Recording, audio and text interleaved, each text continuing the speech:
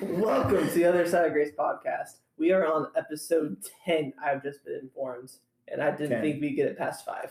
I didn't think we'd get past 2, buddy. And 10 is special because that was my T-ball number and my soccer number. And it was a good birthday, 10. Amen. I'm so glad 10 was a good birthday for you. And then 5 was awful. My mom, this is off topic, but my mom came to my preschool, and for some reason I was mad that she came. I was like upset. I started crying on my birthday. But 10 it was crazy because I woke up in the morning at 5. When I turned 5, I was like, yes, it's my birthday. And it would be like the worst birthday. And it was weird. Spiritual warfare, probably. I am Cole. This is Anna and Matthew and David. And we are going to be talking about what is purity of the heart, a meditation on Matthew 5:8.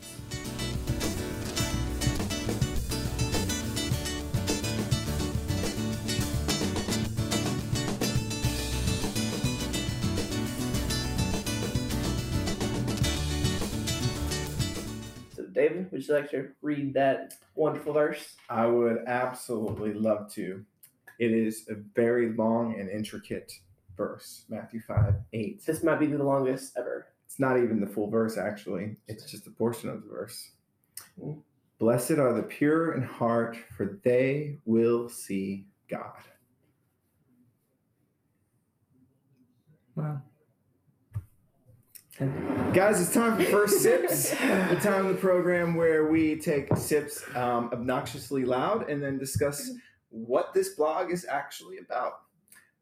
3, 2, 1. Yeah, that's still hot. I put whole milk in it, and it doesn't taste very good. I didn't cough this time. My taste You didn't. I didn't die. I'm proud of you. I know, right? I'm I'm very drink like a proud of normal you. human. Yeah. You should show the camera your butterfly earring. Anyways. Gosh. I got it for her. Meditation on purity. Sorry. I have attention deficit disorder. But Jesus still loves him. Mm. So Speaking of which, this blog has Yeah. a lot to do with love, oddly enough. oddly enough. So it is about what is purity of heart? Well, purity of heart, first and foremost, is about freedom. Our freedom to choose to love Christ over things of this world. And that love really allows us to become more and more like Christ, because it's really Christ's love that is filling us. And we take a look at King David, how in Acts, it said that King David had a heart after God's own heart. And I really think that's because at the core, David, he messed up a lot. But when all things were said and done, when he was confronted with his sin, his conscience really kicked in, and he very quickly repented, confessed, and submitted to God. And that I think is what God found to be a heart after his own heart. This love for God that really, even though he messed up, the love that he had for God superseded everything else. He didn't let pride get in the way. Instead, he said, God, I love you. Forgive me. I want to worship you. I want to honor you. So at the heart of this devotion is really the idea that the freedom allows us to choose to love God. And the more we choose to love God, the more we Are free. have a heart to chase after God and are free. Yeah. So you guys have each had a chance to read the meditation. So why don't we go into first thoughts and impressions? Should we just go down the table? Start. Might make it easier. Yeah. Not me. Start with you. Not me. Start with not you. Okay, Anna, you want to start? Sure. Going down the table, yeah. Literally Straight down the going table. down the table. Pass. Well, first, once I read the meditation, I kind of summarized it as what you were saying. Purity is freely choosing love, freely choosing to love God. And then I thought, okay, so that means that purity is not being forced to, like, trying to be self-righteous, trying to be perfect, not sinning, striving, basically. And I thought like how that leads to legalism, and just that's not what God calls us to. And Yeah. He doesn't want us to use our own strength and try to pick up our own pieces and fix ourselves. He wants us to come as we are and to just have a heart for Him and to love Him. So yeah, that's what I thought. Cool. I think Are we something. going back down the table? Yeah. Why don't you give your first thoughts now? I'm just responding to. Oh, okay. That's fine. Okay. I think a lot of people have a misconception about purity, where they're like, I need to. This is basically jumping off of what she's saying. I need to. It's an action. It's not doing bad as being pure. Well, in that case, none of us could be pure because we all do bad because we're not God. Right. And so I think one of the biggest takeaways for someone who is maybe newer to Christianity, newer to understanding God, is from an outside view of the church. It's like, oh, purity is not like, oh, I can't have, for example, sexual purity is a division of purity, but that's not obviously the main point. But it's, oh, I can't do what I want to do, you know? And, but I think basically purity is not equal to striving, which is what she said. And I think I just want to highlight that. And I think purity is loving God, genuinely saying, it's a form of surrender. God, I see that you're God, and what you have for me, what you want for me, is better than what I have for me and what I want for me. So you take control. And in doing that, He gives us new desires to be sexually pure, to obey Him, because He gives us new eyes. Yeah. And it's not striving, it's literally your desire. It's not saying, I'm not going to do my desire. I'm not going to follow my desires. No, it's saying, I have new desires. Yeah. From God, not from my flesh. I love that not Yeah. striving, and I think that's something I want to dive into in a little bit. But why don't we go ahead and get Cole's first impressions? I'll keep mine pretty brief. Okay. The entire blog kind of talks about purity is love. Love gets its power from Jesus. Jesus, purity is love. Love is in the blood. The blood is from Jesus. Jesus gets his power from God because He is God. And we are able to be pure through the power of the Holy Spirit, who's also God. To try to sum it up in the best way possible. Cool. Do you have more first thoughts? No. Very cool. Very cool. We get to move on to the meat. The meat. We need a section. Sorry if you're called the vegetarian. You want to close your ears. I think the appetizers and the meat. I'm sorry if you're still on the milk, according to Paul. meat. Oh. I apologize. What does that No, mean? but no. No, the Paul verse said in that it's Hebrews. okay for people to be Yeah. on milk. But It's there's okay. a point you need But to there's move a on point to you need meat. to move over to meat. Yeah, exactly. So I think Yeah. we should have a new section in our podcast called Ooh. The Meat. And Okay. next we bring out the steak. have So steak. not just the coffee, but We're a gonna steak. get super broke What about- fast. This is gonna be an And- issue, guys. And welcome to the last episode of the Figures Upgrades podcast. Oh And my then gosh. at the end, ice cream. Ice cream? Okay. It's like final thoughts. Yeah, final thoughts. Final That's good. thoughts. That's I like good. this. We We just celebrate sit good and it's- times. Whole meal. I like this. Okay, so I looked at the light. So let's dive into this idea of not striving. Okay. I really like what you said there, Matthew, and I think it relates to kind of what I open up with in the devotion. The book definition of purity is freedom from adulteration or contamination. So the key word here being freedom. And it says, notice the definition did not say the absence of or rejection of or protection from. Yeah. Rather, it said it's freedom. So with the idea of it not being, the definition not being the absence of it,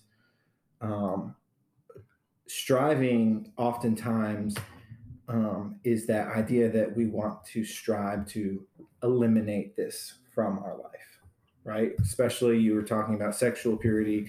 We want to strive to eliminate things that do not honor God sexually from our life. That's a great thing to do, but that's not what purity of heart is really about.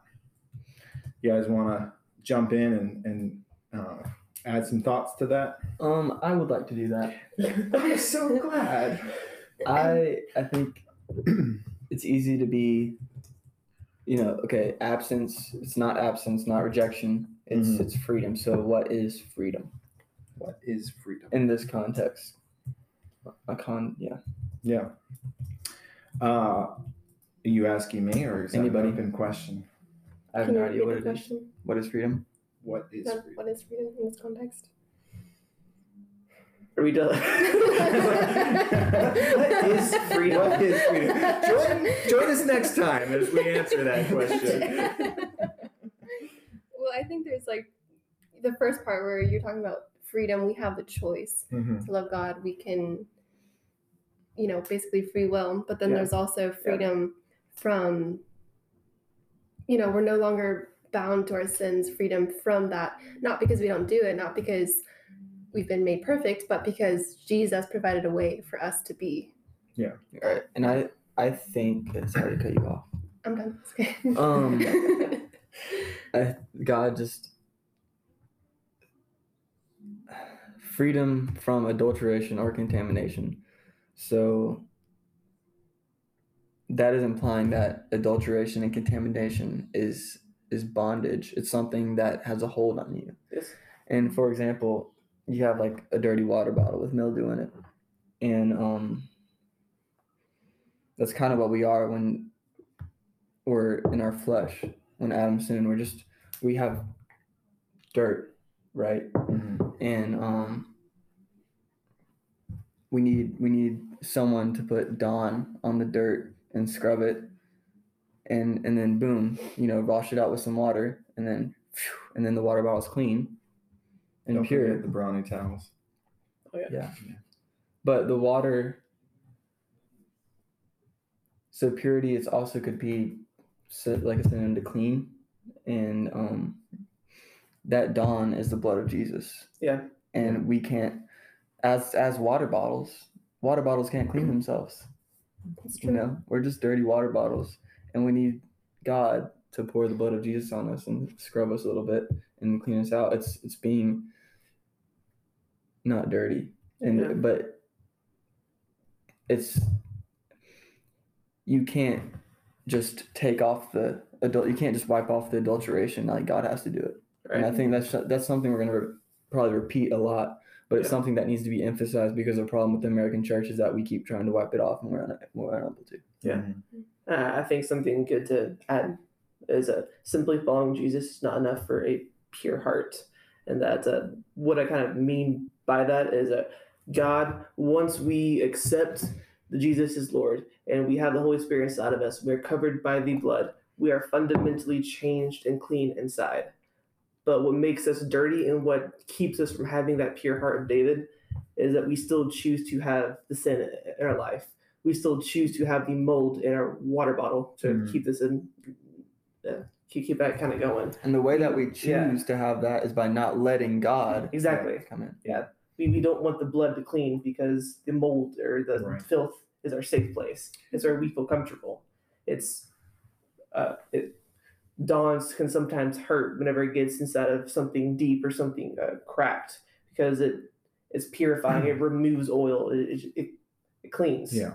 So Well, if you think about it, there's two kind of analogies we can think about it. One, when you have an infection, the easiest way to cure an infection is to sear, to burn the infection. Yeah. That hurts. That is a painful process. But that is sometimes what God has to do to purify us, to remove the infection from us. The flip side of that is that we love the things that we're in bondage to. Mm-hmm. So they're comfortable, they're familiar, they're safe, they're enticing, pleasurable sometimes. Yeah. And so it's easy for us, even though, like you think of a cage. well, Jesus has unlocked that cage and opened that door. It's our job to come out of that cage. But because we've gotten so comfortable in that cage and it's familiar, something we love, we tend to go right back in there. Mhm. When the door's wide open, we can leave whenever we want, but we're comfortable in our little corner in this cage. Yeah. So there's kind of the two mentalities, which I think you hit on, Cole, is allowing God to purify us is a painful process sometimes, whereas it's sometimes a lot easier to remain in comfort and with the familiar. Yeah. Which I think, kind of leads to, the idea of why is freedom important for purity? Ultimately, how I would answer that is because freedom allows us to love what we choose to love. Yeah. So we are free to remain in that cage and love our sin, love our bondage. Yeah. Or we're free to come out of that cage and love Christ. Yeah. And let him sear the infections that we have. And I think it's easy to be like, well, I obviously don't love my sin. I obviously don't love to turn away from God. Even as you're saying that, I'm thinking like, well, I'm pure in heart because, I don't love my sin, obviously, because it's sin. It's gross. And saying that is prideful and is sin. And in reality, like something that God has convicted me is that I think I know everything. I think I know more than you, and you. And I have a hard time listening to people and learning because I don't have anything to learn. I know everything. And that's something that is a good feeling to me. Makes me feel powerful. It makes me feel above you. But the result of that is an idiot. It's just foolishness. Yeah. It's the result of that is saying, God, I don't want your Holy Spirit to speak through me. I would rather, speak out of my own empty brain. Yeah. Yeah. And I think God is gracious in that he slowly, sometimes not slowly, but he maybe puts us in situations or puts people in our life to help us realize that weakness or help us realize that, that's where we struggle. That's where sin that we need to repent from. But he shows us that with grace. And then we're like, oh, thank you, God, for showing me this weakness because, in my weakness, I'm strong because God is my strength. It's not my own strength. Yeah. Michael made a quote Thursday during group, and it kind of stuck with me. But the reason why freedom is important is because unlike any other religion in the world, Christianity is not a religion. It's a friendship. Yeah. We get to choose to love God. We get to choose to love the purity that he brings us, which is why love can be so powerful. Love is something that we're all capable of, but true love isn't something we're capable of without Jesus. It's not something we can grasp or understand. It's that friendship of Jesus that is able to kind of bring us to purity. It's the desire to want to be close to Jesus, to Jesus, to have that closeness with him. It's the freedom to turn away from our old loves and our exes or sin, if you will, to go to what we have been longing for this entire time. Yeah, that's good. So I feel like a really good follow-up for this is the question I had. How does bondage to our sin, or, really bondage to anything? It can be pride, it can be selfishness, it can be our past hurts, our failures, our addictions. But how does bondage keep us from being able to love? I think one way is that, for example, with like broken relationships, like codependency, I think a lot of young women like my age, high schoolers, and a lot of people struggle with seeking out love in other people and trying to fill that void, that God-shaped hole that no one can fill except for him. And so obviously those aren't perfect relationships. It's not perfect love. And so every time it doesn't work out or whatever, we get more broken, our trust becomes smaller and we start seeing God maybe with that limited human vision. We're like, it's just a skewed vision of him. Yeah. It's blinding. Mm-hmm. That's what. Yeah. With your cage that you're talking about earlier, it's we sometimes blindfold ourselves and we want to hear God's voice and follow him, but because the door is wide open, all we have to do is listen for his voice to be like, turn around, I'm right over here. Right. But we put on the blindfold because God's standing at the door. If we took out the blindfold, we could see him standing there, but we choose to listen, and whenever we listen, we sometimes let a foothold for Satan to come in. And that's whenever we start getting confused because we start listening to our flesh, and our flesh will lead us back into our cage because we step further, the ground gets a little shaky, we get uncomfortable, we run back to what is comfortable for us. Right. Mm-hmm. So I had to repent of this Friday night at CR because honestly, last week I was really struggling because I was fighting the lies that the devil was telling me. And so, some of these lies was, one, like kind of going back to what you said about trust and relationships. Mm-hmm. I've had so many broken relationships that it's not that I don't trust people, it's that I'm having trouble trusting God with my relationships. Mm-hmm. Some of those relationships being even the ones with my kids, like, will I ever get to have a relationship with them again? And then, so there's a lot of lies I was listening to and entertaining, not because I wanted to, but because the devil was just pushing them down my throat. And one of the things that I had to repent of too in trusting God was just the way I had been treated by my ex-wife. And part of me wants justice. I want her to feel what she's put me through. And so I was praying in the car, and I just got so aggravated during my prayer that I just screamed out, God, justice. And as soon as I said that, he said, no, mercy and grace. And of course, he didn't say it like that. He said it in this weird, like, rebuking, but super reaffirming and calming and gentle way, like only God can do. And I just broke down in tears because, that's right. Like, God is more concerned with my character and my heart and my ability to love like he loves than he is about justice. Right. And he is a God of mercy and grace. Look at all the mercy and grace God has poured out on me. If I had gotten justice, I would be in terrible places right now. But that's just some of the things that I wrestled with this week. And so, Friday night, I just had to repent because I'd been listening to those lies and I had been retreating into this cage of familiar comfortableness, which oddly enough, when rejection is a big thing you struggle with and it's a trigger for you, you run back to that cage where you feel rejected all the time.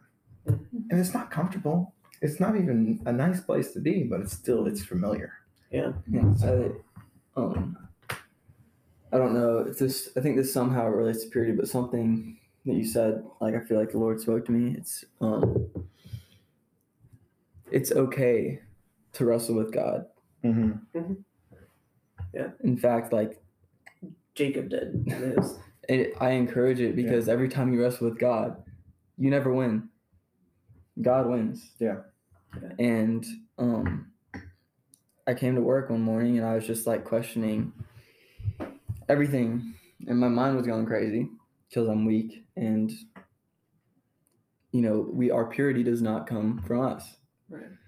And a part of wrestling with God is saying, God, I desire you, but I don't understand you. And like, what are you doing? Help me understand. And then, I don't know, every time I've wrestled with God, even out of just my pride, saying, God, I want to be in charge. I want to be God. And God's like, yeah, you don't want to do that. And Yeah. I don't know how that relates. I think it relates to purity in that when you wrestle with God, I mean, you're talking to him, you're praying, and you're challenging him. And you know, when you challenge God, he will win. He won't back down, and he will win, and he will purify your heart. And he will tell you, look, I am good, and I'm going to help you understand that I'm good. Like, you can't understand that. You can't understand my goodness. Right. You know? So when you try to understand it on your own, you're like, God, I don't understand. Because you can't. Right. Yeah. I'm going to try and make this super brief because I know we need to go to a shortcut to kind of reset everything. Sponsor break. Yeah. We like saying like what you were saying. Wrestling with God is not disobedience. Not It at all. is understanding. We sometimes wrestle God not in defiance of him, but for understanding. It's like, I don't understand why you want me to do this. God, help me understand. I am pushing against this because I don't get it. I don't have your mind. I don't have your wisdom. I don't get why this is a step for me. I don't get the power of your glory through this at all. I can't see the other side. Help me walk with you. Help me push back the enemy in every circumstance coming up. It's like, it's not disobedience. Sometimes it can be. Sometimes wrestling with God in defiance of him can happen. But most of the time, you're just doing it for understanding. It's not bad to question or to wrestle with God for us to understand his wisdom better. Because in those situations that we fight him, we start to learn a bit more. We start to understand why God does the things that he does a bit more. Not fully, but we don't question him as much during situations like that again. It's like, okay, I am familiar. I know what to do. You told me this, I'll go do it.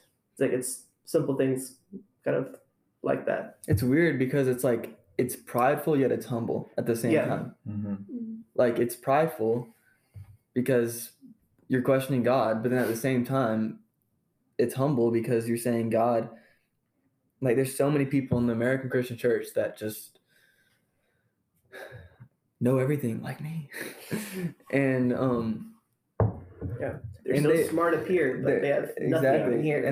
And no matter, they just block out their feelings. You're like, I know God is good. God, I know you're good. You don't need to show me that you're good because I know it. And then there's no breakthrough. But when you say, God, you don't seem good to me. I don't understand you. Every single time I've done that, every time I've been like, God, why? He's like, he slaps me in the face. And it's the best thing ever. To get slapped in the face by God. To be humbled by God is beauty. agree, actually. It's a very Being cool slapped experience in the being slapped face. in the face. It can only say that after you've been slapped in the face. Yeah, it How does hurts. how It do you feel? usually hurts like It heck. hurts a but, whole lot. Purity starts with pain. I wrote this down. And I didn't know what I was going to say, but because you're saying it hurts. Yeah. Purity starts with pain, but results in real joy. It leads to surrender to God, which leads to the fruit of the Spirit. Impurity starts with comfort, but the result is emptiness. It's not even like depression or like any thing. It's just emptiness. Yeah. I like it. Sorry, I'm I tired. think that's a good place to stop. That's a good place to stop. So we are going to take a short sponsor break. We will see you sooner than you'd like. Spidey man. Okay, guys, welcome back to our podcast. I hope you enjoyed that incredible break. I know we certainly did. Shall we do another obnoxious sip before we get into the dessert? Normally no, we're we not don't, at the dessert. We're in the middle. We're in the meat. We're in the still- potatoes. We are in the potatoes. We're in the we finished With the gravy? meat. No, we didn't finish the meat. No We're still in gravy? the We're still in the meat. potatoes. Yeah, I don't know. Are we? Let's I sip. don't know. We're debating. So Never mind. in Acts chapter 13, verse 22, we read about how King David was considered to have a heart after God's own heart. And this is one of the reasons why God loved David so much. So the simple question is, what does it mean to have a heart after God's own heart? That's a tough question. I don't want to go first. To desire God above everything. I think to want to have full communion with Him and just be in His presence. Yeah. I think both of those are right. I know growing up, when I asked this question, my parents, they would say, well, David was quick to recognize his sin, in the sense he didn't linger in pride or unrepentance. When he was confronted with his sin, he immediately realized he had done wrong. He went to God and repented because he desired God. Yeah. He loved God so much that he realized what he'd done is not honoring God. Yeah. And so I think, that kind of comes down to the idea, David has this cycle in his life where he sins, he's confronted, but as soon as he's confronted, he confesses, he repents, and then he submits back to God. Yeah. And I think that at its heart, a heart after God's own heart is a heart that loves God so much that even though it's not free from sin, it is quick to repent and realign with God. Yeah. I don't think we have to do it exactly like David, but we need to repent in the same way. Mm-hmm. But like David, we don't have to lay face down on the ground, weeping for hours, crying out to God. But we need to do something similar. We need to cry out in a way that we actually recognize we are wrong, our sin is bad, and we need to go back into communion with God. We need to realize that we fell short of the path again and go back to Him, pretty much. Yeah. And I think God helps. I think, and you talked about it in the meditation, but God helps us. Holy Spirit helps us, with that confession and repentance and submission. Yes. And it's like multiple times, like you're saying, it's a cycle, and like it's a lifelong process of being sanctified. But yeah, He helps us with that. Yeah. I think a big thing is so purity, freedom from adulteration. So many times in life, every day, we put so many things above God. For example, ourselves and football or music or a Netflix show. Yeah. Anything that distracts us at all. Yeah. And I think really desiring to desire God above those things and asking God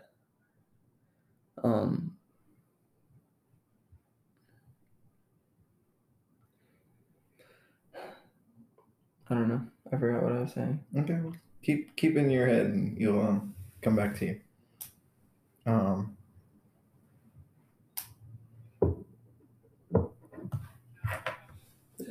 Yeah. you had me on such a train of thought here. I was trying to follow you. Now I'm like, okay, well, where do we go from here? Just wait for the Spirit. Just wait for the Spirit.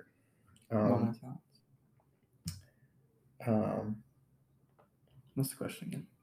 Well, the question was, what does it mean to have a heart like or after God's own heart? Well, I think it takes an encounter with God. I think that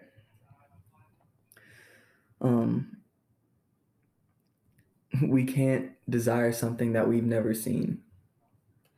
And I think it takes a radical move of God, and all we can do is ask for it. Mm-hmm. Now it's happened to me, and everyone in this room.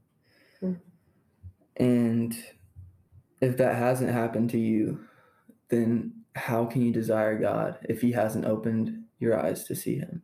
Yeah. I think I like what he's going with that. Like it Yeah. takes a act of God. It takes us actually seeing it. Because if you read through Samuel and parts of Kings, where David actually, Samuel, whenever he slain Goliath and asked God, I pray that you give me this victory over this uncircumcised Philistine. yeah. But and then again, whenever he asked God, please bring the ark and the tabernacle back into your holy city. Mhm. Like David had all of these victories. He was able to see God's glory and he was able to praise him.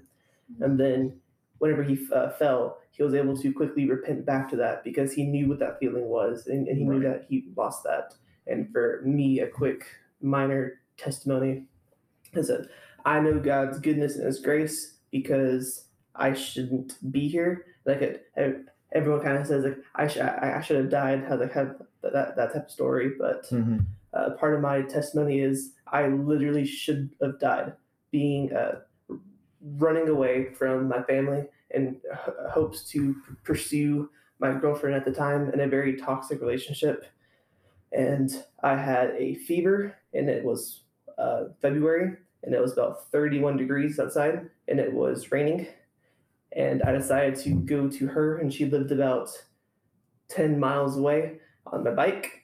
I only made it about a mile before I started throwing up, and I fell off my bike off on the side of the road. And I was in a pool of my own vomit and throw up, shivering and freezing, because all I had on was shorts and a hoodie.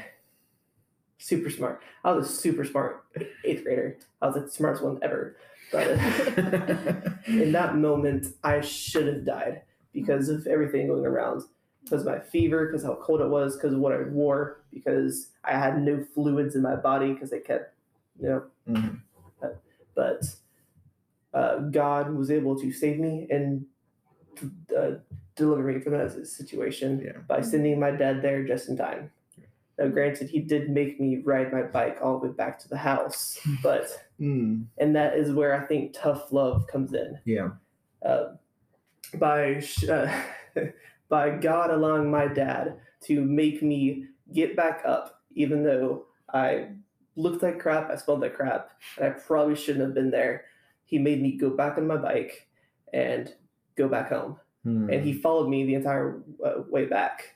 But in that humbling circumstance, I understood God's love, that he will still take us out of situations. He will still hold us by the hand, but it takes us acknowledging him in order to do that. It takes us letting go in order for purity, forgiveness, and repentance to happen. For me, in 7th grade, I was struggling with extreme guilt and shame. I grew up in the church. I knew a lot of the Bible. I was going to Christian school. But I'd never encountered God until I went to this church thing. I hated going to church, and I don't know how I ended up there, but there was a prophet, and he said some stuff, and I don't know what happened, but I do know that was the first moment I encountered the Lord who created the universe. And many times after that, I fell and turned away. But every single time I realized I was laying in a pit of vomit, and I was like, no, I want the Lord. He showed me, he opened my eyes to his love for me and to his grace for me. Grace that I could not understand, that I didn't believe in because it wasn't real to me until I heard his voice say, I love you.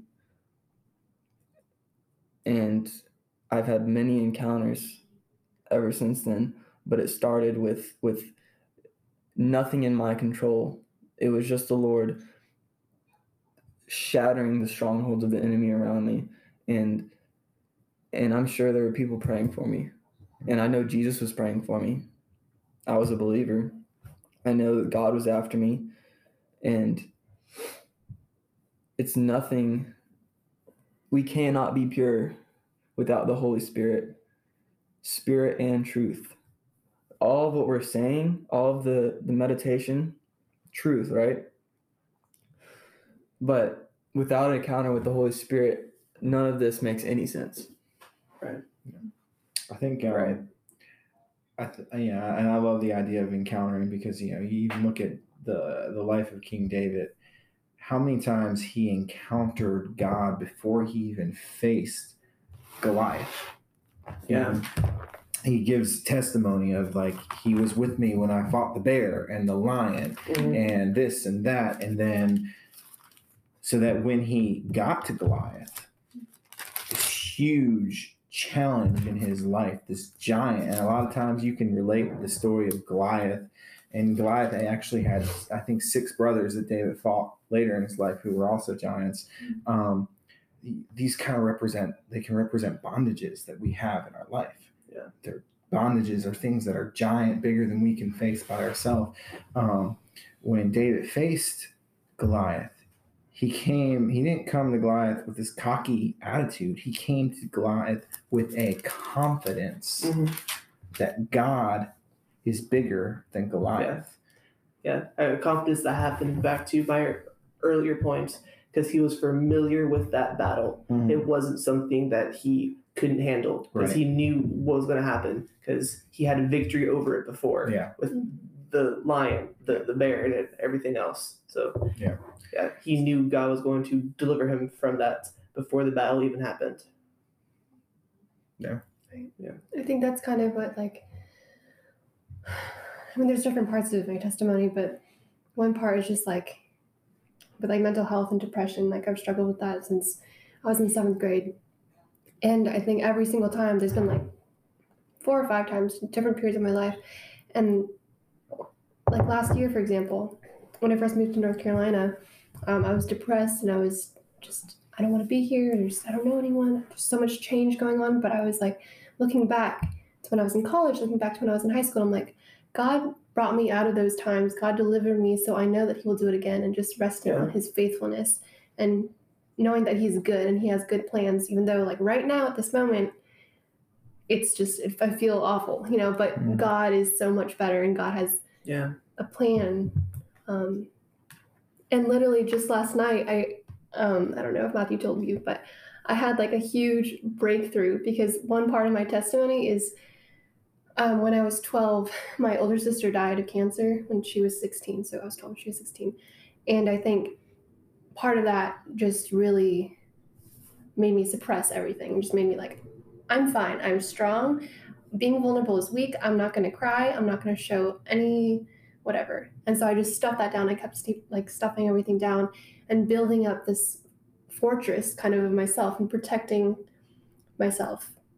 And then last night, God told me, that's enough. You do not need to, you're not meant to carry this pain. You're not meant to carry these burdens. I will take them for you. I will carry them for you. Yeah. And God is our refuge. God is our fortress. And we don't have to build that for ourselves. We don't have to look for that in other things, because that's who he is, Because in our weakness is when we are strong, we're saying, God, I don't want your strength, I want mine. But when he's just like, that's enough. Like, I hate to see you failing. I hate to see you just in pain. He's like, that's enough. I'm going to clothe you with my strength. And you just, it's like, it's when I just like have a vision. I have a picture of like a castle, with a strong castle, with like just hallways and impenetrable. And as fleshly humans, we are born into this just fortress, and the only thing the fortress is keeping us from is God. It's letting all sort of evil in and trapping it with us in the fortress. And in reality, like, it's not true strength. It's nothing. And when we just become nothing, when we just God. It's not us. We just say, God, help me. And whenever he does it, he just shatters the fortress with missiles.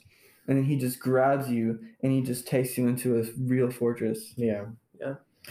So when I was a youth minister, one of the ways that I taught a series on spiritual warfare was I used I built this grid battleground, and I said this grid right here, this ground is your heart, right? And Satan's going to come in and he's going to try and occupy every grid on this heart by building his castles on this heart. And so every lie you believe is another castle that goes up, or, you know, we could use the analogy of building the walls in our heart, you know. But what God wants to do, and so you're essentially, by sinning and by listening to those lies, by participating with the acts of the devil, you're actually giving the devil this ground. You know, he's coming in to steal, kill, and destroy, but he doesn't have to, because you just give it to him. And what God wants to do is take that back. And of course, God's the master at taking things back, but we also have to let God take it back by saying, I surrender. I can't do this anymore. Yeah. And that's what you were saying. You know, God finally broke through to you, Anna, and said, you're not meant to carry this anymore. Let me have this back. And he rushed in there and took that grid back in your heart. You know, it's like, it's really, really awesome. And in some cases, we can't let go. We can't surrender. And God is so good that he doesn't even care if you won't let it go. He'll just rip it out of you anyway. Yeah. That's how good God is. Like, that's how powerless and weak we are. We can't even let go. And God is like, that's tough love, right? Yeah. So tough love. I make a statement in this meditation, and I think this will move us on nicely. Everything God has in mind for you, or everything God has in mind for you, starts from a place of love. This even means everything God allows to happen to you also comes from a place of love, even though it can be excruciatingly tough love at times. Do you accept God's love? So the idea, or the question, I guess, can kind of mold into is, you know, are we letting God's tough love shape our hearts? Or are we allowing that love to,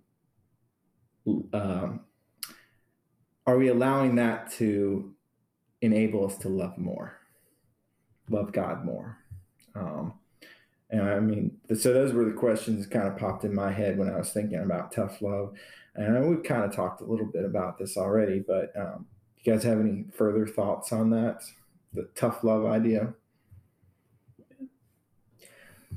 God loves us so much, not leave us in some situations that we are in. Sometimes we have to be forced to leave that place. Like, I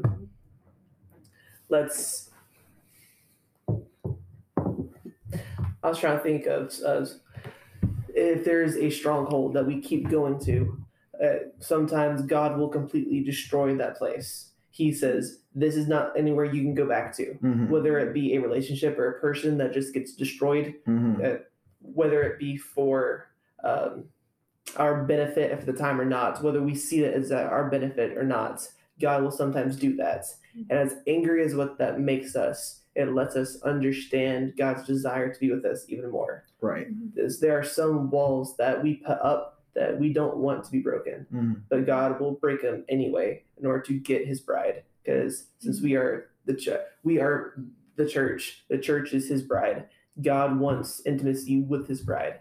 So he will do anything. He will stop at nothing to get us to that point. Now, there are times that he will allow us to be stuck in our stupidity and our selfishness. There are a bunch of times like that. Yeah. That with his tough love, he'll sometimes stick things out, or he will withhold blessings from us that we are meant to have. Yeah. Sometimes we are not deserving or in the right mindset or worthy to be given great gifts from him, because we rather have the world. Yeah. Because we think that the world is super tangible. Like the world is tangible for us to grab. So we see feelings like that whenever they mean nothing, and God's gifts are so much greater. The Holy Spirit has so many greater gifts to offer with us to use for our spiritual walk, spiritual warfare, and everything else. But we rather have the gifts of this world for comfort instead of allowing God to give us gifts from heaven. Which is what impurity starts with comfort, but results with emptiness. Yes.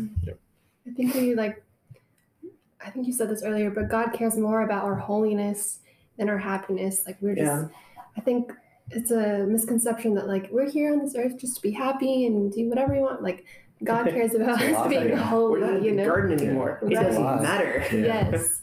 And he gives us new eyes to see, to look back and be like, in that time I was very miserable, but I can see how he used that time for good and used that to teach me things about him, about his love. And then, eventually we can get to the point where we are in the midst of the storm, like in the middle of it, it's not even past, and we can still be like, I don't understand what's going on, but I will trust God. Right.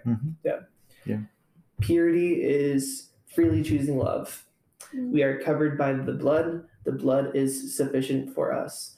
By obeying God, we learn to trust him more. By his love, we're able to surrender to him more. By worshiping him, we can hear him more. Love is the key to purity. And how do we understand God's love? By the power of the Holy Spirit. You have been waiting this whole time to He's ask that waiting this whole question. entire time. He's like, we're finally here, and we're ending the. No, just joking. So that's a great question, actually, Matt, and I applaud at you for this question when you asked it, beforehand when we were just going over each other's notes. How do we understand God's love? So take it away. Okay.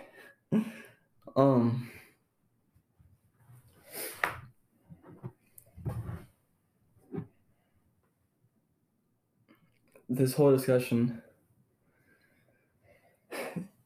it all comes down to God's love. The whole Bible, the whole world, everything. And because of what Adam did, because of how we are incapable. We are incapable. Our flesh minds, our bodies are fallen and incapable of understanding God's love. And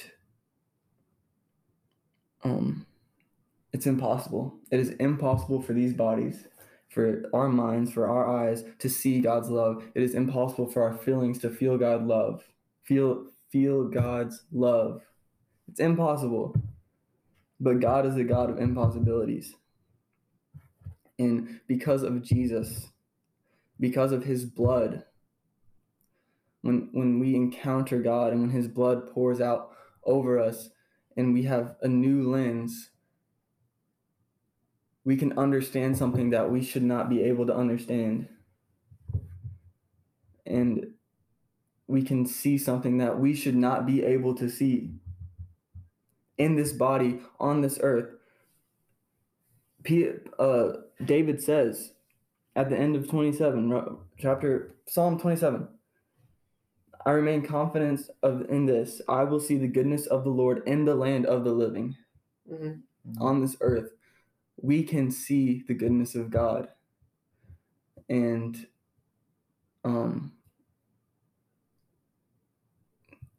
like last night I was with Anna when this breakthrough happened. And when I was going home, my mind was just amazed because I saw more of God's love than I've ever seen from me. And I was just like, he loves me that much? How? Like, why? Why does he love me? Why does he love us so much? And he loves us. And I'm just like, why? But he showed me like that each one of us, like me, I'm special. That Anna is special. That Cole is special. That David is special. That you are special. And the only way I could see that is because of God's Holy Spirit, because of His power, because of Him saying, "Hey, I'm going to show you something because I love you." Yeah. And that's how we understand God's love. Yeah, it has the Holy Spirit, and the statement you made, Anna, and I can't remember if it was during the podcast or before when we were taking notes, is we have limited vision. You said those exact words, and that I wrote it down because I'm like, I like that. Going back to kind of the idea of encountering God, and then the Holy Spirit shows us how much God loves us. The Holy Spirit is how we understand God's love. That limited vision we had before, that tunnel vision, when we were in our bondage or in a place where we were really thinking of ourselves and loving ourselves more than God.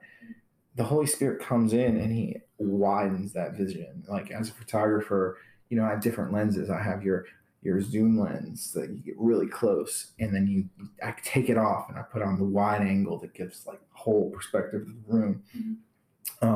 You just see more and more clearly. And so I love, Matt, what you were saying, just the Holy Spirit through the encounter of God's love.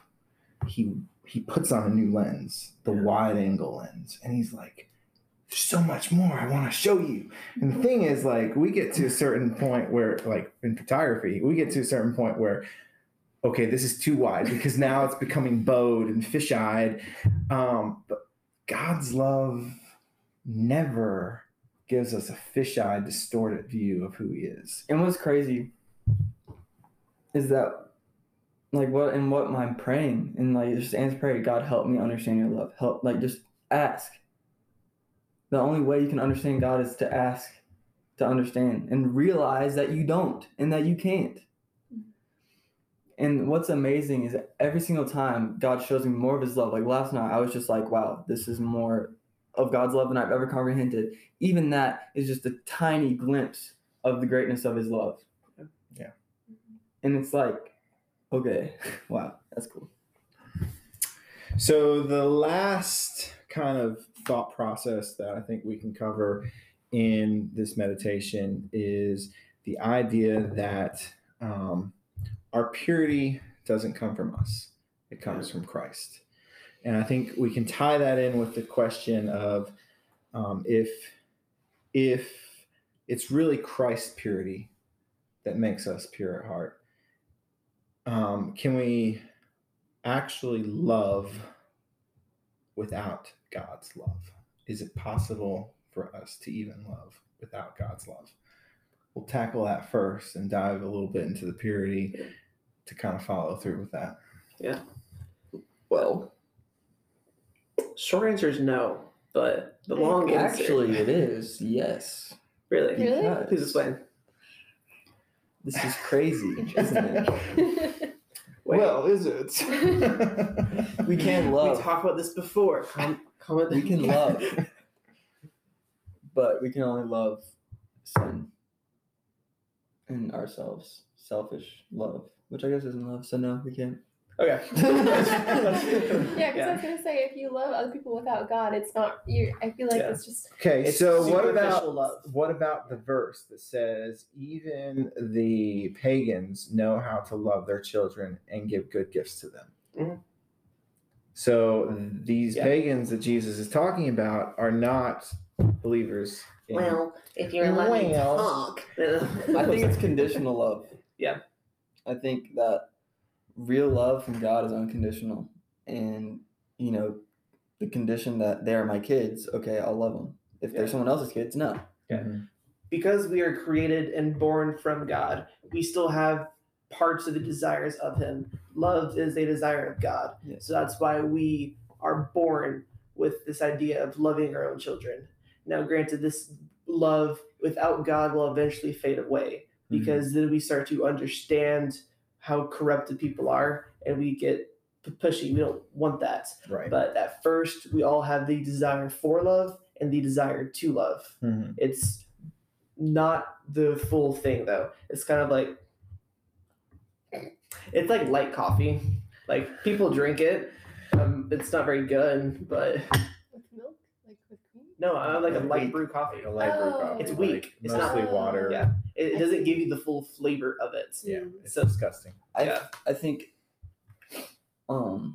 also, dang it, I had something so. Oh yeah, with Jesus, we know why we know why we love. We love because God loves us, and Yeah. that's why we love. Yeah. As humans, after the fall, we still have like why do atheists have morality?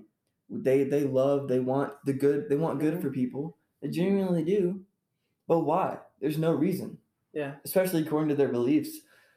God gives us a reason to love. That's right. Mhm. And I think that's the answer to the question. Yeah. Yes, we can love. Well, we can love without being a Christian, but we cannot love without God Yeah. because God loved us first. That enables everyone to Yeah. love because God loves everyone. Yeah, we can have a very superficial definition of love, Yeah. the most basic concept. Yeah, like Yeah. there's so many different definitions. It's like what love are you talking about? Yeah. Well, I mean, Yeah. just love in general, Yeah. like general care for someone else. We'll just keep it Right. there. So yeah, I think that because God loves everyone and God has created everyone in his image, we have, even though it's been majorly distorted by sin, we have the ability to love others at the basic level of care, I think, but that love gets distorted really easily. It becomes like all about sexualized love sometimes, or all about selfish love. Like, what can this person do to me if I'm Yeah. nice to them? Self-love. Yeah. That's like the Or self-love. Yeah. Yeah. What do I need to do to just take care of myself? right. Whereas oftentimes God says selfless love, Hmm. put others ahead of yourself at all times. Right. Love without God is purposeless and meaningless and results in emptiness. Boom. Yeah. We don't need to say anything else about that. Nothing else. Boom. Well, thank you for joining us. God's love keeps no record of wrongs, which we read in is it 1 Corinthians 13, the love chapter. Yeah. There's a list of what love is. Love is patient, love is kind, it does not envy, it does not boast. Some other stuff, and then it ends that with love keeps no record of wrongs, and then it says love never fails. I and- love how this meditation has just drifted from purity just to love. well, Purity is love. I know. purity is love. I know, it's cool. It's the freedom to love. I'm saying I love it. Yeah. I love it. Yeah. The more you're on here, the more you realize everything is connected. And Yeah. It's the coolest thing ever. Yeah. Everything. Everything is connected Everything. in some way. Yeah. It's like the way God's brain works is so magnificent that we'll never comprehend, but we can see it moving in action. with Yeah. Each page of the Bible. Yeah. It's really cool. So to have a love that keeps no record of wrongs is ultimately the kind of love that we can only have when we are living a surrendered life to Christ and have that genuine freedom to be able to say, I love you more than this, so I'm going to be obedient and be surrendered to you. At that point, Which can only come after an encounter with God. it should only come Yeah. after. Yeah. So if you Yeah. have not encountered God, encountered the creator of the living universe, and you cannot have any of what we're talking about. You cannot genuinely love someone else above yourself. So the first step, like all this is great stuff, but the first step is just say, God, I want an encounter with you. I want to see you. I want to see you, even though it should be impossible, but because of your love and the blood, I need to see you. If you just ask that, your life will change. Yeah. Or for some people, it could be that they're not recognizing the encounters that they've had. Like they are so distorted and so mentally blocked of the Holy Spirit that they're not able to see God, what He's done in their lives, the encounters that He's already allowed for them to happen. So sometimes you just need to repent and see, God, clean me out. Let me be able to see your Holy Spirit working. Let me be able to remember. Yeah, help me to remember the goodness that you've already happened, the goodness you've already allowed. Yeah. Like sometimes I have doubts, and I'm like, okay, how is God talking to someone in China right now, and like a million billion different other people, Right. but also me? Like that doesn't make any sense. And then I'm like, wait, like He's God. Yeah. But then I just remember, I'm like, wait, let me remember all the things He's done for me and what He's shown me. The fact that I've seen Him, it's like, I can't have doubts when I remember. The fact that God takes time, like putting it in human terms, God takes time out of His day to just hang out with you and talk with you. To be so personal, to want to desire that, to strip you out. And then you think about the world population, He does that for everyone? How? Well, He's not human at all. He's not of time. He's not in time. concept. Exactly. Wait, go back to like what you were saying in the beginning before. Like, just restart your sentence. I don't remember how I started it. I was talking about how God wants to take time with you. Yeah, and that's amazing because that's why God made Adam, is to walk in the garden and just spend time. That's all He wants from us. All He wants is just to relationship. Right. Is just to walk and talk with you as we are walking and talking with the other. That's what all He wants. And purity is just wanting that with Him. Exactly. Yeah. And it's a little off topic, not really. How selfish are we not to take time out of our day to have communion with our Lord and Savior? Now, I am talking not out of a place of righteousness, but out of a place of disobedience. This is going directly to myself. That we need to take time to worship God, to read, not just read His word, but actually worship Him. Yeah. Not with worship music, but in communion with Him. I learned this from Matthew, so I'll kind of let him to take over in a bit, but in a bit. Not yet. Good. I was not ready. But just to have that time of fellowship with our King. And how selfish can we be to say, I don't have time, or my schedule's too busy, whenever we keep doing these meaningless things, but don't have time to do the most important thing. God allows us the free will, and He allows us the time and the talents to have fun and to have fellowship with other people and be able to do these meaningless things, like our meaningless job that doesn't mean much in heaven, but allows us to be a witness to other people around us, for them to know God's goodness and His glory. And for us just to say that I'm too busy, or that family always comes first, and like nothing should come before your King. Yeah. And again, I'm preaching right to myself. I can tell you, right if in you my have innermost soul. If you have time to scroll through your Insta feed or your TikTok or whatever your poison choice is, right? You have time for God, because you probably just wasted 20 minutes scrolling or 3 hours without even realizing, scrolling through dumb stuff that has no meaning whatsoever. And Satan can slip in like pornography in your TikTok, Instagram feed so easily. You're just like, let me just like basically like see what Satan is Satan feed today. Let's see what I want to hear from Satan today. But yeah, like opening yourself up to lies. You don't have 20 minutes to sit and talk with God. And for the excuse that, well, it's too hard to understand. That's not your job. You don't have to understand it. The Holy Spirit will help explain it to you. All you have to do is ask, meditate, and you will receive it. It may not be exactly at that time whenever you're asking, but He will show you. All we have to do is just be in communion with Him, and the rest will happen. We don't have to understand every little detail of how the tabernacle relates to heaven, how everything points to Jesus, how everything in the New Testament points back to Jesus and then to His new coming and everything else. We don't have to know all that at this moment. And we don't have to have all this head knowledge for us to have the spiritual knowledge that God wants for us, for us to be able to be in His presence, to soak up His goodness, to worship Him daily. We don't have to have all this head knowledge and all this theology in order to know that our God in heaven loves us.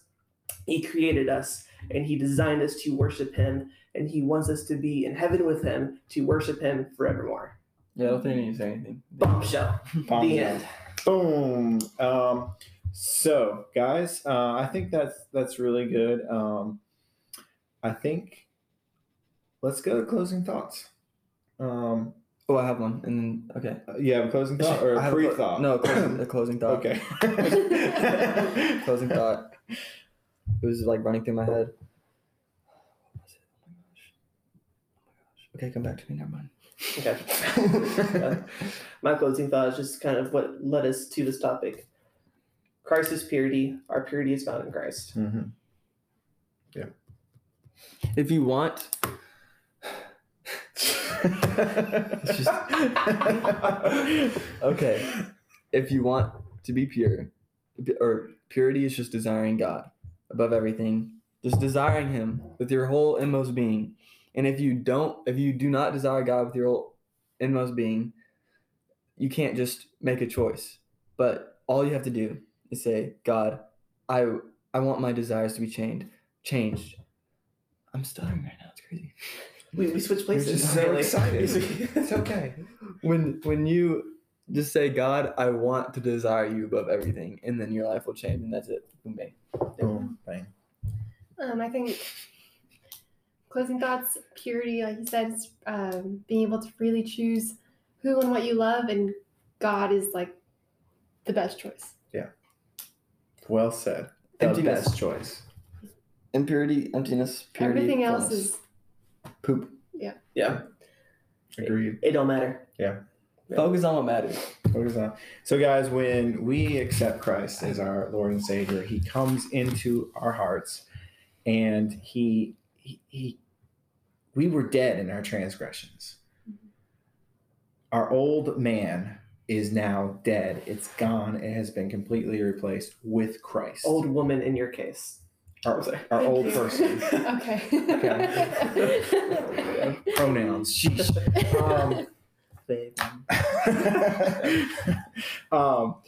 Yeah, so we are dead and we have been resurrected with Christ. We now have the Spirit of God living in us. He is our life. And it is because He is our life that He is actually the purity of our heart. Yeah. Yep. He is Boom, bang. constantly with us. He is constantly pursuing a relationship with us. Yeah. And the more time that we choose to be with Him, because He opened up that cage, we are free to make the decision to spend time with Him or do something else. Yeah. And if you do something else, it's empty. It's completely empty. Just done. Yeah. So, the more time we spend with Him, the more we're allowing the purity of His heart to transform our hearts. It is His purity that is our purity. There's nothing that we can do that makes us pure. There is no, it's not how many times we sin that makes us, or the striving for the sinlessness that makes us pure. It is simply by saying, God, I love you. I want to honor you. And I want to spend time with you. Help me do that. Help me do that. Mhm. So, freedom, closing thought, freedom from adulteration and contamination, freedom to love God. Yeah. And be in relationship. Hang out with Jesus. Freedom to not be under the curse anymore. Freedom to be not fallen. Freedom to be alive and not dead no more. And just the love, the absolute love that makes me wake up in the morning and say, God, I love you. I want to get out of this bed and open up my Bible and spend time with you. The freedom to encounter God. Yeah. And that is the most fulfilling, the opposite of emptiness. Yeah. It's amazing. Thank you for joining us on this podcast, episode 10. Doom, doom, doom. And this meditation was what is purity of the heart. The meditation What on is that? Matthew 5 verse 8. You can find this on Other Side of Grace podcast. You can find all the other meditations and podcasts there, or you can listen to it on Spotify, YouTube, or Apple, or anywhere you listen to your podcasts. Yep. So, And don't forget to go over to othersideofgrace.com and check out the meditation for yourself. Also, Peace. look up Freedom Found on Spotify. Shameless. Shameless shameless plug. plug. You want to share what Freedom Found is real quick? You can. Freedom Found worship is where we turn all of these thoughts, all of this deep encounter with God into genuine worship music. And music is just, it's where it's not focused on the music. We only have one song out right now, but there's multiple songs in the works. an album There's a coming whole album in the works. called Holy. Mhm. HOLE. Wait. Okay. The album is now called This Whole. part. Whole. And on that note, we're going to recoup. Thank you for joining us. Yes. See you later. Bye, love you. Bye.